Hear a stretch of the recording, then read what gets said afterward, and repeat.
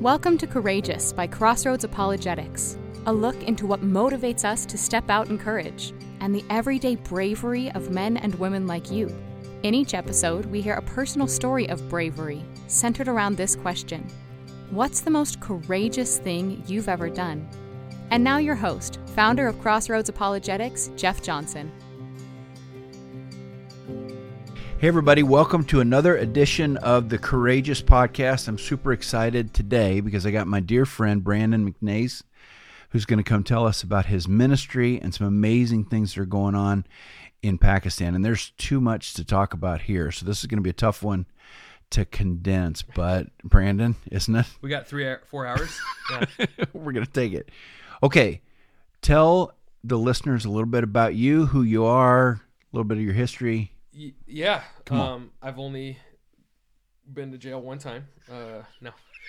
So yeah, I grew up in Iowa, wanted to be in finance, wanted to make a bunch of money, do all that type of stuff. And then God got a hold of me.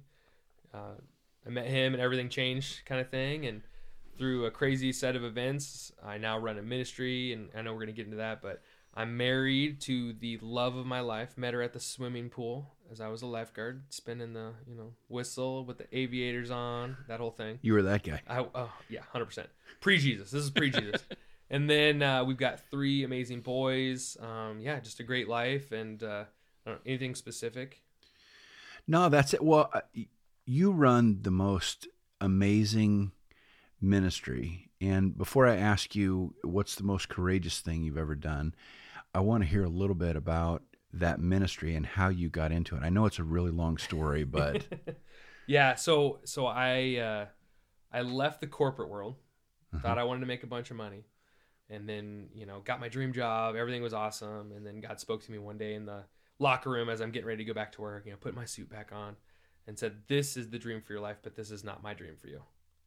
And then I go up to the office and getting ready, and then the following day comes around, and kind of my mentor at work comes to me and said, "Hey, I was praying last night, and I just feel like we love you, but I just feel like this is your dream for your life, but this isn't God's dream for your life." So it was kind of that confirmation I needed. And so I ended up leaving there through a crazy set of circumstances. My dad got sick. We ended up taking care of him. That's a whole nother podcast. Yeah. But God's hand moved in his life. He gave his life to Christ, a week before he passed away, which was something that was prophesied to me that would happen when I was in Israel, that my dad would know to Christ. I mean, it's just crazy stuff. Yeah. Became a pastor, and then after that, God called me out of that during kind of that COVID, at the end of that COVID season, said, "I want you to be an evangelist." So I walked away from everything, didn't know how I was going to pay any of the bills, and then started preaching at little churches here in Iowa, and then got invited to Brazil. And Brazil really is kind of where I tell people kind of everything started. Do you want me to go over that story? Yeah. So I'm in Brazil. Things are going great. Got an interpreter. Brazil is crazy anyways. And so, well, how did you get invited to go to Brazil to preach? The evangelist that led me to Christ, when I was, 23, 24, he invited me to go down to Brazil. And so I went down to Brazil with him, and then some other pastors and stuff like that. And so went down there and preached at my first church. Anyways, we leave this one particular city. We go to another city. And in this city, no one knows who I am. No one knows what I do. And this church we went to was huge. So I was thinking, okay, it's time. This is going to be amazing. And then I didn't get asked to preach. And so I was sitting there, and I was like, man, why didn't I get asked to preach? This is a huge church. This is an amazing opportunity. And so clearly the Holy Spirit spoke to me and said, the only reason you wanted to preach here was because it was a large church.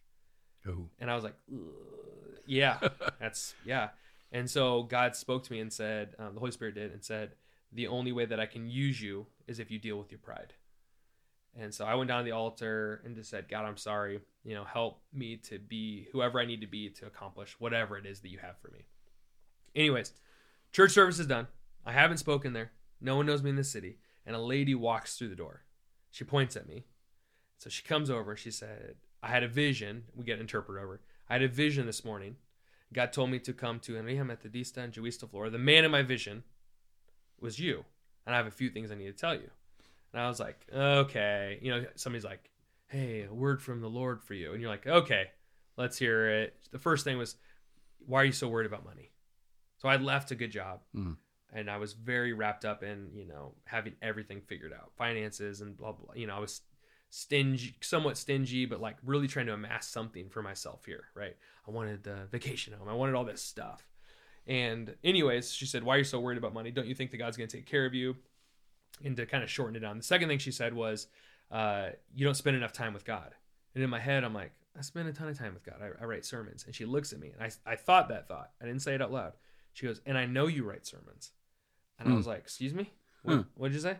And she's like, in the vision, I saw you in your office. And she described everything in my office. She said, you're good. But you spend time with God for everyone else, not just you and him.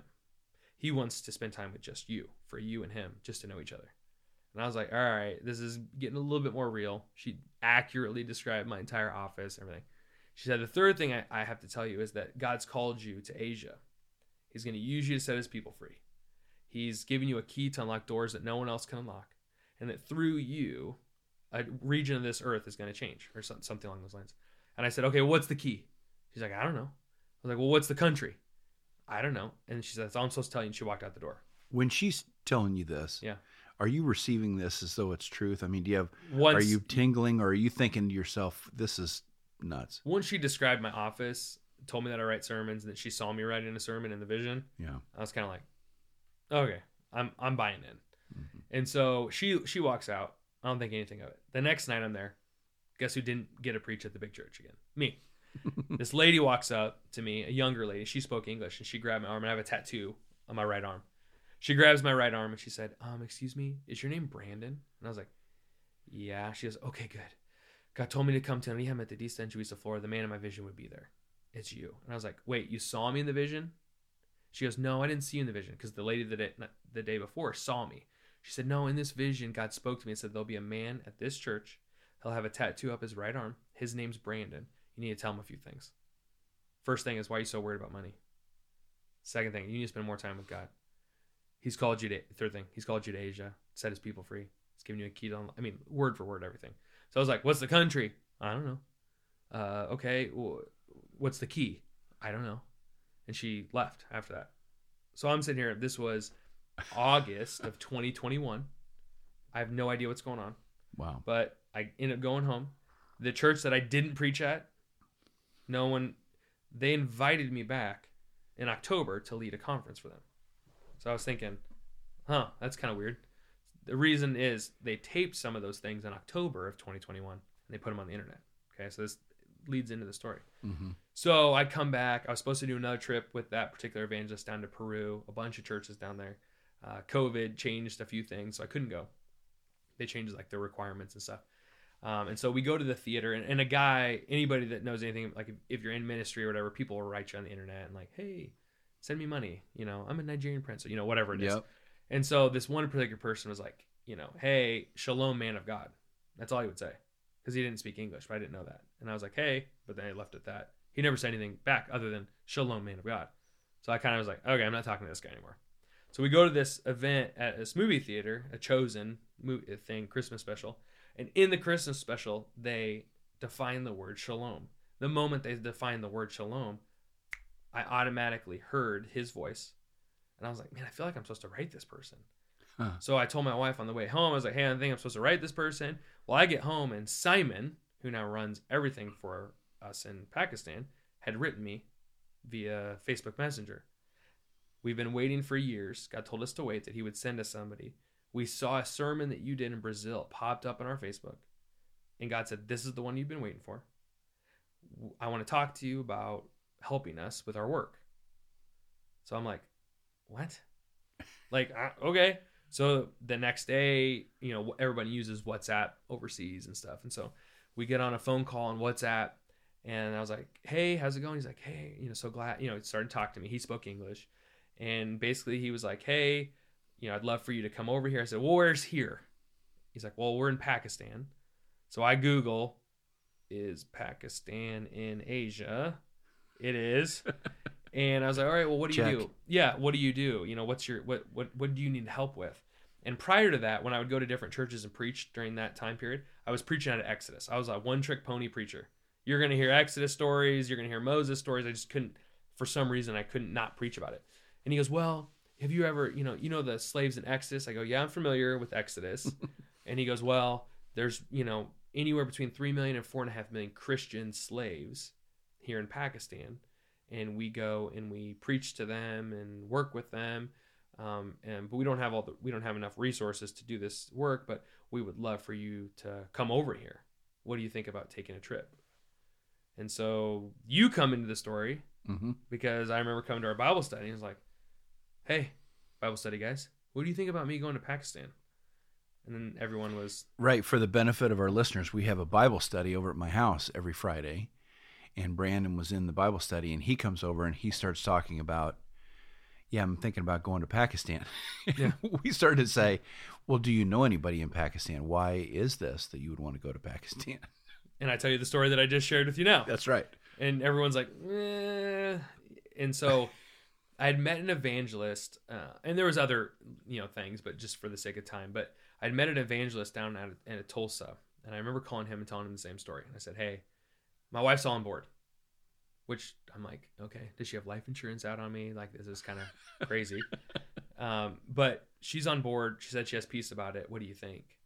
And I remember this is like a life-changing thing for me because if your listeners have been in the Christian circles for a long time, you hear sermons, make Jesus, the Lord of your life, make him Lord of your finances, in making Jesus Lord. That's a very, sometimes turns into this very cliche thing to say because we say it, but I don't know if we really mean it type of thing, right? And he goes, I'm going to ask you a question and don't answer it, say no. I said, okay. He goes, are you willing to die for him or not? So really, that's another way of asking, is Jesus Lord? Yeah. Because if he's Lord of your life, which means he owns your life. Yeah. Your dreams, your everything. And, just for the sake of listeners, I had left my job as a pastor. I had applied for a bunch of other jobs to try to get by. All of them got denied. Multiple levels below where I left my particular I'm laughing at this point, getting denied at all of these jobs. And I have a good resume. So I'm like, what? And it was just like, God's closing every single door. There's nothing else I can do. So I said, yeah, I am ready. There's nothing else for me to do. I think this is the only thing. And he goes, good. So you need to go. Don't worry. He's going to protect you. So I'm kind of like, all right, let's go. So I'm talking to Simon. And then basically one day I was like, we're talking about these slaves. And I'm like, okay, he tells me about what they do. So they make bricks, 10 to 18 hours a day, 100+ degree heat, raped, killed. The worst of the worst stories. And you've obviously heard a lot of them. And I'm like, okay, well, can you buy them? Can we free them? And he goes, yeah. And I said, well, how much does it cost? And he said something like, I'm around $250 probably. And I was like, what? So for the sake of the listeners that are married, I would not suggest doing this.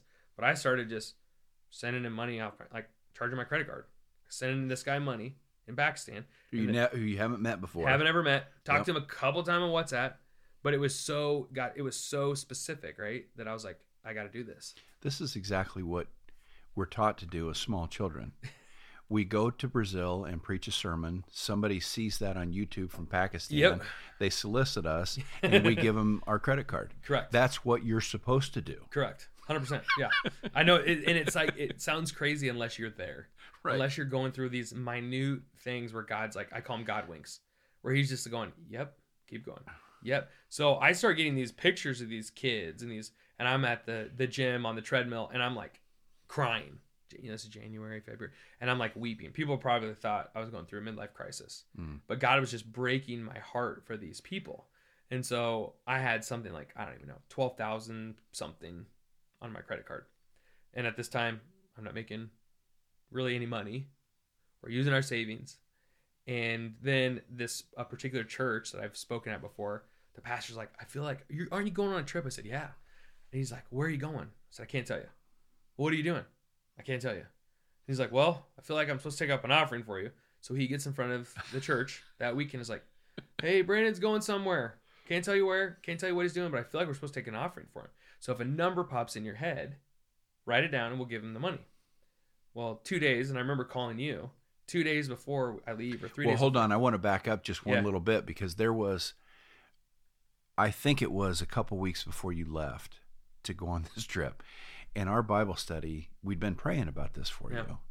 And I remember you sitting at the end of the table saying, I'm going, in faith, but I'm going like this. And you grabbed a hold of the table with your fingernails and you went, ah! Yeah. Kind of like, Yeah. I'm going, but I'm not sure, you know. And it was I don't know what kind of picture of faith it was, but I remember it had an impact on me and everybody else that was around there, because you really felt convicted. I had to go. That you have to go. And I didn't want to. And you didn't want to. So it's like, yeah, I want to go. Or I kind of want to go, but mostly I don't. But I know I'm supposed to. I don't know, it's kind of a weird, like, internal thing. And then the other beautiful part that you're talking about right now is you don't have the resources to cover what you were planning on doing. So I was going to sell my truck. So you were going to sell your truck. So I called a guy. Hey, how much can I get for my truck when I get back? So I got the number and all that type of stuff. So anyways, a couple days before I leave, I get this check from this church. They don't know where I'm going. They don't know what I'm doing. But numbers popped in their head. All the church gave. And they wrote me a check for whatever, $12,000. I mean, it was almost the bill. And so I heard God say, are you going to trust me or not? So at that point, I'm like, amazing. All right.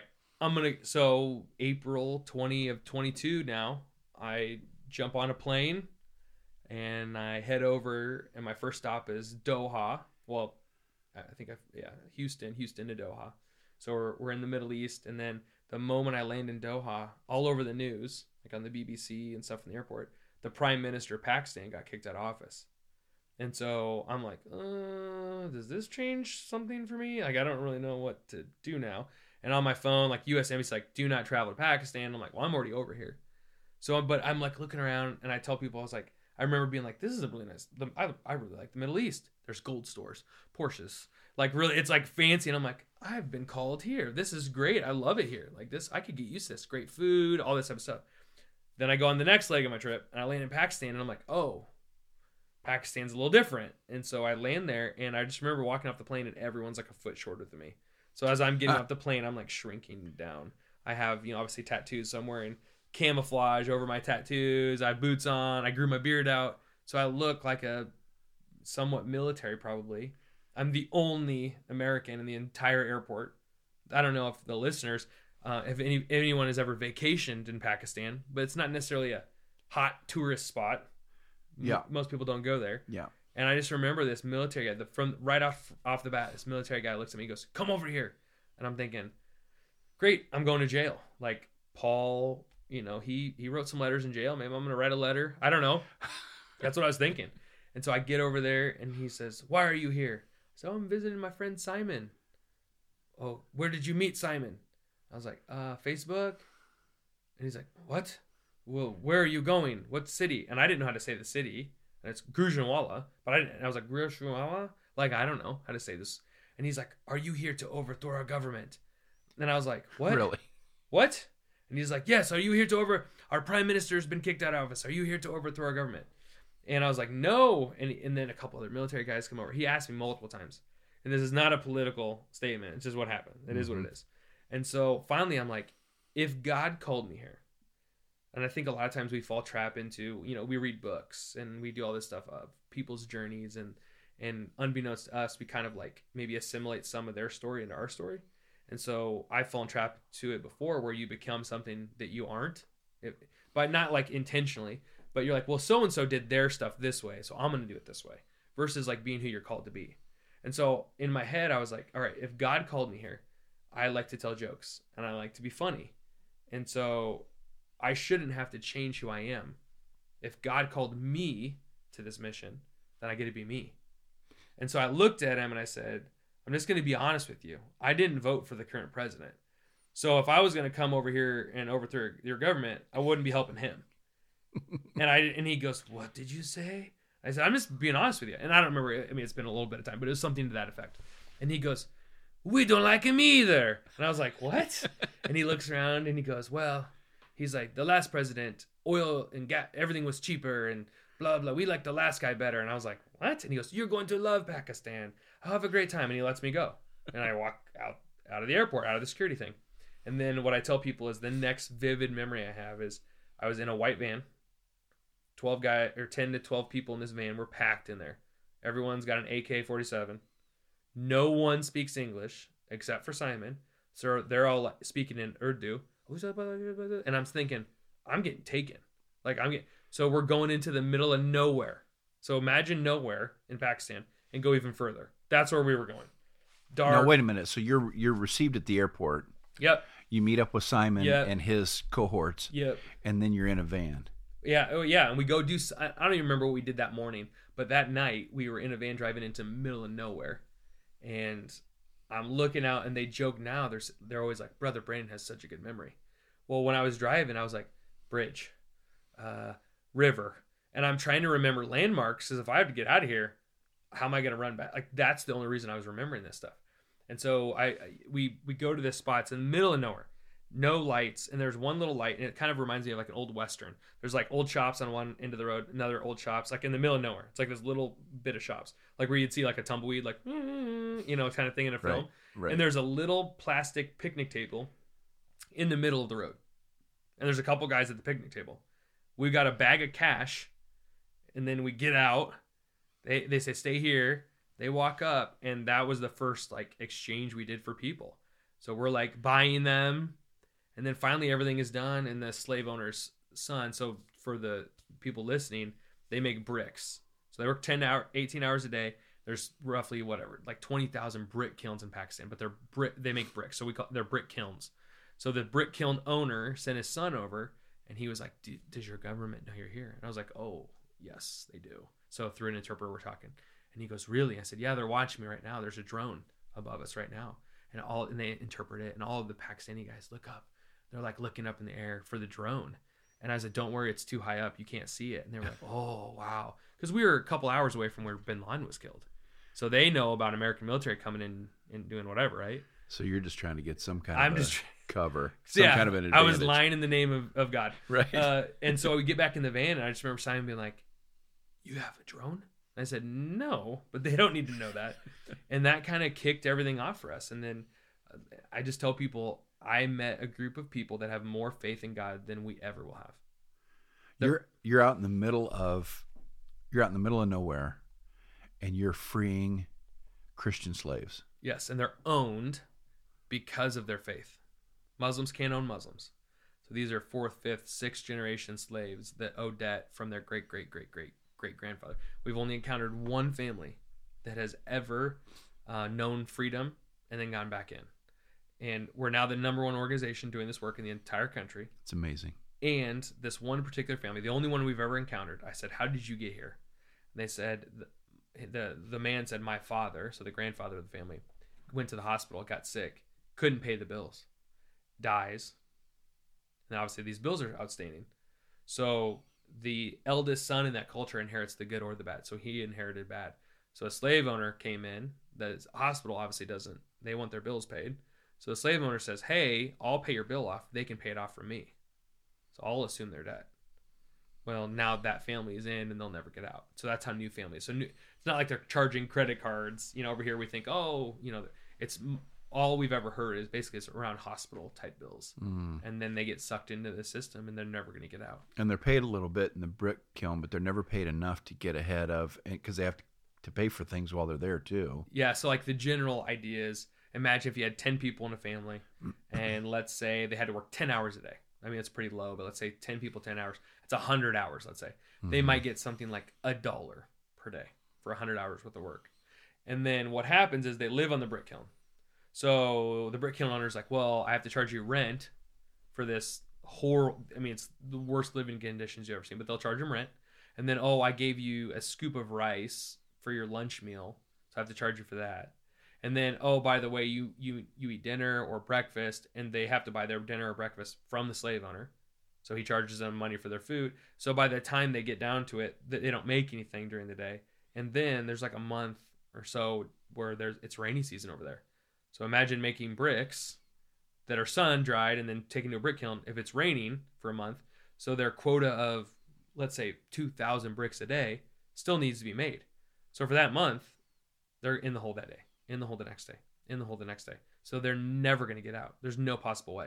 They go to if they need medicine, he'll charge them for that, if he even allows them to have medicine. So it's the craziest set of stuff I've ever seen in my life. That's amazing, Brandon. So, okay, the purpose of this podcast then is to ask the question, what's the most courageous thing you've ever done? And you've answered it. Kind of. I want more then. I guess for me, I've learned a lot lately. People are like, I can't believe your faith. I can't believe the courage you have. And I don't really I don't feel like I have any, to be honest, if that makes sense. Because the people that we have now, 60 to 70 team members. And the stories, they're getting guns pulled on them. All this crazy stuff is happening to them all the time. And I don't feel like I have their faith. And so honestly, I don't feel like I have a lot of courage. I don't feel like I have a lot of faith. I was almost like pushed into a corner, and then I can only do what's in front of me, if that makes sense. So when I think about my life, I actually don't feel like I have a lot of courage or faith. It sounds weird to people when I say that. Yeah. But if you knew our team, and you get to hear the stories, if you knew the people that are doing the work day in and day out for us, I don't have anywhere near the courage they have. I almost feel like for me, there was nothing else I could do. Like, I was so broke. I knew I had skills. I knew I had aptitudes and giftings and stuff like that. But it was almost like God put me in a position where it was like, this is the only thing you're going to choose. It sounds weird, but I just remember just feeling not hopeless, but like there's nothing else for me to do but this. And so what I tell people is I don't know if I have necessarily courage. I just give God a yes. So that's really what I stand on. So if God says something, I want you to jump. My natural response is, well, how high?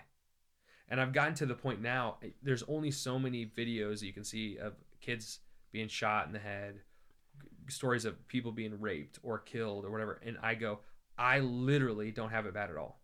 Yeah. So I'm to the point now where, you could call it, I guess, courage on the Western sense of like, you're willing to give up whatever. But I don't feel like I'm giving up anything, because I day in and day out work with a bunch of people that have given up way more than I'll ever give up. They're literally the stories. There's been crazy stories that happen over there, even when I'm over there. But it's like in that moment, I don't feel like I have courage. I don't know even if that makes sense. No, it makes sense. But I love that definition that you're giving us about courage. It's just saying yes to God. Whatever it is that he asks you to do, you just say yes to him. Yeah. And you've learned that because of your experiences back and forth over in Pakistan. How many times have you been over there? 4 now. 4 Okay. trips. We usually go over there like 2 weeks at a time. So the ministry is really young. How long has the ministry been going? April of 2022 is when it started. And so the first 8 months of 2022, I think it was 303 people we set free. And now, as of recording here, we're in December of 2023, and we're at 1,629 people, getting ready to add another 4 families by the end of the month. So we're going to be just shy of 1,700 people now. So just shy of 1,700 people, and it started because you couldn't get another job. You ended up preaching in Brazil. Yeah. A guy from Pakistan reached out to you, and you gave him your credit card. And now there's 1,700 people that have been freed. Yeah, it's we got a church. Praise God. We have a school Praise God. With a bunch of kids at it. I think another way, like as you're thinking, like I'm thinking about courage. One thing that I would say is, and maybe it's kind of synonymous, is maybe means the same thing, but I would say I do have a level of faith. And so I don't want to get in theology of this. I don't know if it's correct or not, but I always say faith is the currency of heaven. And the more you see God move, it rises up in you. And it's almost like when your back's against the wall and he shows up, the army is in front of you like an Exodus. We have nowhere to turn. And God's like, go forward. Why are you crying out to me? And they walk through the water, and the water splits. It's those things where it's like, I don't have any courage in myself, maybe would be a better way to say it. But I have courage to stand on what he said and what he's called me to do. But really, I would just say faith, because I've never been let down. Like always in the moment you're thinking this sucks, or this is really hard, or whatever. It's not like going over there is extremely easy. I think the last trip we were over there, one of the guys I went with was joking. He said, I think it was like 110 degrees with 70% humidity. And he goes, I've never been this hot. He goes, my shins are sweating. Like, he was joking, but it was like, it's so hot. And I was joking. I was like, everything there is trying to kill you. The food's trying to kill you. The air's trying to kill you. The heat's trying to, it's just like, it's not fun, but it's the most alive I've ever been, if that makes sense. So like the first couple trips, 2 trips, I got sicker than sick. And I'm like, oh my gosh, this is horrible. But yet when you see people get healed, we've seen blind eyes open, deaf ears, a guy that hadn't walked in 13 years get up and walk. Tumors, like tumors on people's necks and stuff, just shrink, like huge goiters just gone. People are like, what happened? I'm like, I don't know. They're just gone. I don't have theology for it. I just know that it happens. And so for me, it's almost like if anyone has courage, I'm resting in God's. I don't know if that makes sense, or resting in our teams. But when you see time and time again God pull through, there's this faith that rises up. So I say I probably lean more on my faith than my courage. So I'm leaning on his strength versus my strength because I don't know what I'm doing. Like it's not like I'm like, I read, 101 for Dummies, how to go over to Pakistan and start a nonprofit. Right. Like it doesn't. Where's that book? And the other piece too that I'll say is, it is not lost on me that what we're doing, has nothing to do with me. And I am resting and standing upon the shoulders of generations of people that have plowed ground, that have given blood, sweat, and tears. Like tons of people came before me that I'm standing on their shoulder, their sacrifice, and I'm literally, it's almost like this ground had been all prepared and I get to come in and do some of the fun stuff now. But knowing my personality, God's like, I'm not going to ask you to plow the field because you'll probably give up. But could you harvest some of these crops for us type of mentality? Yeah. So there's generations of people that have done far much more than I can ever imagine before me. It's amazing, Brandon. It's amazing. Do the people know that they're going to be freed? I mean, are they on a list and they're aware of that? So we have a huge list. What's that look like? The first trip, it was a surprise. So that was like, it'll go down. I mean, I have a video of this first family that we ever freed. And just imagine these people, none of them have heard, like, we'll ask them still, have you heard of anybody getting set free? No. I mean, let's say there's 4 million. 4 million people. And we're at 1629. We're the leading organization. We're a drop in the bucket, okay? So no one's seeing people get set free. They don't even, I mean, they pray for it. Oh, yes, my great-grandfather, my grandfather, my father, and now I'm praying for this. And so you're sitting there going, they've never seen it. And so that first trip, I got to see us talking to them and then them understanding what we were doing, and they just broke down. And it was it changed my life forever. Like, imagine, I can't even put it into words. Like, it's just a video, right? And so this guy goes to our church now, and so when I go there and we'll preach at our church, he's always there. And so I always see this guy in the crowd, and I'll pull him up on the stage and hug him because I just remember he was the first one, right? Wow. And since then, everyone knows what we're doing. And we do that more for protection, so that they know, hey, the slave owner can't treat you like this, can't do this to you. Hey, in 2 weeks, you're going to be set free, or a week, you're going to be set free. And so we do it from like a protection standpoint to let them know. And then the other part is it's easier for our team. So these people are treated as property. So imagine if you owned 100 cows and you wanted to just get rid of a cow. You could do that. It's the same way over there. They're property. So when we free them, it's almost like getting a title for a car. So we get the paperwork, and then we go and we actually register it with the local government, and they get issued a Pakistani identification number. So they become people at that point. So it's also easier for our team to get the necessary paperwork and to do all the stuff they want to do if the people and everyone involved knows what we're actually doing. So it's a way cooler if it's a surprise. But it's, from a practicality standpoint, it's much easier to do what we're doing if everybody knows. So say how folks can find you, and we'll put all of this up on our show notes here, but say the URL. So it's www.exodus, so EXODUS, the number 5, the number 1, so exodus51.org. And they can find you there. Yep. I remember sitting around a table where you were telling the story early on, like right after your very first trip, and you talked about the cost to free a slave. What's the cost to free a slave? It's $250 to buy someone, which is like crazy to think about, and then what we do is it's $50 a person to set them up with housing and food for 6 months.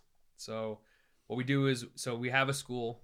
We're busting at the seams. We got about 250 slave kids that we teach how to read and write. We have a church of like 400 to 500 people that meet every single week. And that's really where, like, we do events with 10,000 people at them, and we feed the slaves. Our church does everything. I mean, it's just, they're fantastic. But what we do is, and now our church is full, so we can't. So we have partner churches. when we set them free, so $250 to buy them, $50 a person, but we'll buy them in like, let's say a family of 7. Mm-hmm. So 7 times 300 is $2,100. So we'll buy a family at a time. Then we set them up for 6 months with housing and food, and then we get them connected to a local church. Initially, we were like, let's start a ton of churches. But really, why are we trying to recreate the wheel when there's a bunch of churches already? So, for instance, we went on one trip, and I walked in this church, and they were like going crazy. And I was like, dude, this church is awesome. Like, this is awesome.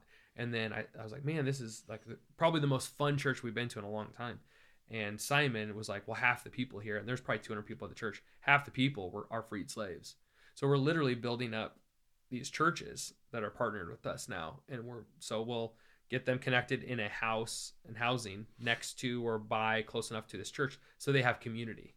So for those 6 months, they're going to be taken care of. We know, because we can't look after everybody, but we know these churches and these pastors that have been vetted by the team that they can.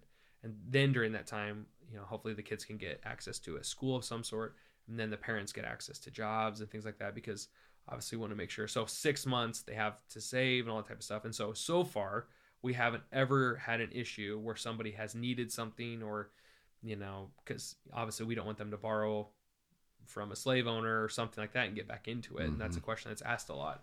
And so for us, it hasn't happened yet, but I'm assuming when we get to 10,000, 20,000, 30,000, whatever the number ends up being, mm-hmm. I'm assuming we're going to encounter a situation. So we're going to be figuring out ways where we can help them on the front end. So do you need medicine? We'll work with your church and work with us to figure out, versus you taking on this debt and stuff like that. Growing ministry. It's fantastic. So if any of you listeners want to get involved, it's www.exodus51.org. And just like Brandon demonstrated early, you just got to get your credit card out. It's pretty easy. Yeah. And there you go. But tell your wife or your spouse what you're doing. Don't do what I did and hide it from her and then go, what am I doing? That's right. Okay, just a couple more questions before I let go of you, Brandon. But it's just such a fascinating story. That is, okay, let's be honest. It's a little fantastic how the Lord orchestrated all of this to happen. And people are probably wondering that are listening out there, how do I hear the Lord's voice, and how do I know what to do and what not to do? Because that is a big stretch. And there were a bunch of us that were praying for you to have good discernment. And I'd like to think that was part of that unction that God gave you to, I got to go, even though it doesn't make any sense to go to Pakistan. I've never been there before. How would you encourage our listeners to hear the voice of God and do the courageous thing that you're talking about, either go or don't go, but the most important thing is saying yes to God, whatever it is he wants you to do? Yeah, I think, there's a bunch of different things that kind of come to mind, but just really practical. When we say yes to God, when we say, Jesus, your Lord, we're given a portion of his Spirit. The Holy Spirit resides in all of us. And I know some churches like to talk about the Father, the Son, and the... It's like, wait, what was the third part? We don't really want to focus on that third part, but Jesus says that third part, it's actually better that I give you this gift. So in essence, Jesus was kind of saying, like, it's better that the Holy Spirit's inside of you than me beside you. So this Holy Spirit thing is the guider. It's the power. It's everything flows through the Holy Spirit. And so when we get connected, we have the ability to hear. And it's not perfect all the time, but I would say a good practical thing is reading scriptures. And everybody's like, okay, but it's true. I can't tell myself I want to hear the voice of God if I don't know how to judge if it is the voice of God. Because we hear stuff all the time. I hear thoughts all the time. They're not always God. We have a lot of self-talk where you go past the mirror. Maybe one day you're like, oof, I need a little work. Well, God's not necessarily saying that, right? On the flip side, you're like, man, I'm so blessed. Or there's these thoughts. And so one really easy way is, are you reading the scripture? And so what I just got back from another state working with some youth, and they were kind of asking the same thing. And I said, here's a really easy way. If you said yes to God, we know the Holy Spirit resides inside you. And so I say, journaling is huge. So this is what I told the kids. I said, open up a journal. And I said, open up your Bible and just open the Bible up wherever and read something and just kind of sit there and just ask a couple questions. So the first one would be like, God, who do you say that I am? Another one might be, God, what should I know about you? Or who are you? Or God, what am I supposed to do? And then I said, and then just write down whatever you think. they're like, well, what about if it's something? I said, write everything and just don't think about it. Just write it down and answer every question. And then this is how you judge it. The first thing would be, does this line up with Scripture? So one girl was telling me, she's like, I tried what you said, and I heard that I'm worthless. I heard that that's not God. Right. So cross it out. And then I said, and then if you read something and it seems too good to be true, that's most likely God. You're beautiful. I'm so proud of you. These things, I can't believe a creator would say that to me, right? And then it's just practice. And so, we talked about at the beginning, God wants to spend more time with you. And that's something even me, as somebody that was a preacher, that was evangelist at the time, God's like, I want to spend time with you. And so if I went on a date with my wife, and this is like super practical, but it's true. If you're my wife and we're sitting down and I didn't say anything to you all meal, she didn't say anything to me. Well, I don't know anything about her. She doesn't know anything about me. And God obviously knows everything, but it's this relationship, this back and forth. All the time, like, God, I'll just talk in the car. God, I'm so thankful that you chose me. I can't believe that you would choose me to do this work. God, I'm so blessed. God, Father, thank you so much. And it's just this internal dialogue. And not all the time. Typically, I'll hear God really well if it's like a correction, like in Brazil. Until you deal with your pride, I can't use you. I hear that really, really well. It's the other things. It's the seems good to me scenarios where even in ministry, that's what we choose. What should we do this month? It seems good to me. This seems good. We're asking God guide us. And then I almost think sometimes he's like, just make a decision and I want to see what you choose. And maybe sometimes he doesn't tell you exactly. And so that's the piece where people want to hear him and they want to say, what's the step? What's the step? What's the step? And that's really what people get to in this question. Right. I want to know, he comes and he sends me a text message and says, do this tomorrow at this time. And sometimes there's very specific things. And other times it's like, step out in faith and go talk to that person. And so I told the youth, I said, this is a great time to experiment. If God says something like, hey, go pray for that person in the store, go pray for the person in the store. And they're like, what if something bad happened? No. Like, the person could laugh at you or say, hey, I don't want you to pray for me, all that type of stuff. But just try to, like, if I have a nudge, like maybe it's in a church service and I'm like, man, I should go pray for that person. Go pray for him. Mm-hmm. And then you start to, like, understand who he is more and more. And I'm still learning. Like, I don't know all the time, but I'll step out and I'm willing to look kind of silly in the process. You don't think you're courageous? Well, I think you're pretty courageous. Well, I appreciate that. Brand. Appreciate that. All right. Thanks for being on. Yeah. I appreciate it. Amazing story. And just getting started. So there's a lot more to be told. I mean, there's like 4.5 million people now that's going to get set free. And so the team is like, where are we going next? And I was like, well, let's deal with this couple million people first. And then we'll go to the next place. But yeah. Got some work That's to good. do. Oh. Thank you for joining us today on Courageous. If you'd like to hear more about the work and ministry being done at Crossroads Apologetics, please visit our home on the web at crossroadsapologetics.org. Would you or someone you know like to be featured on Courageous? Send us an email at info@crossroadsapologetics.com or info@crossroadsapologetics.org, telling us about the most courageous thing you've ever done.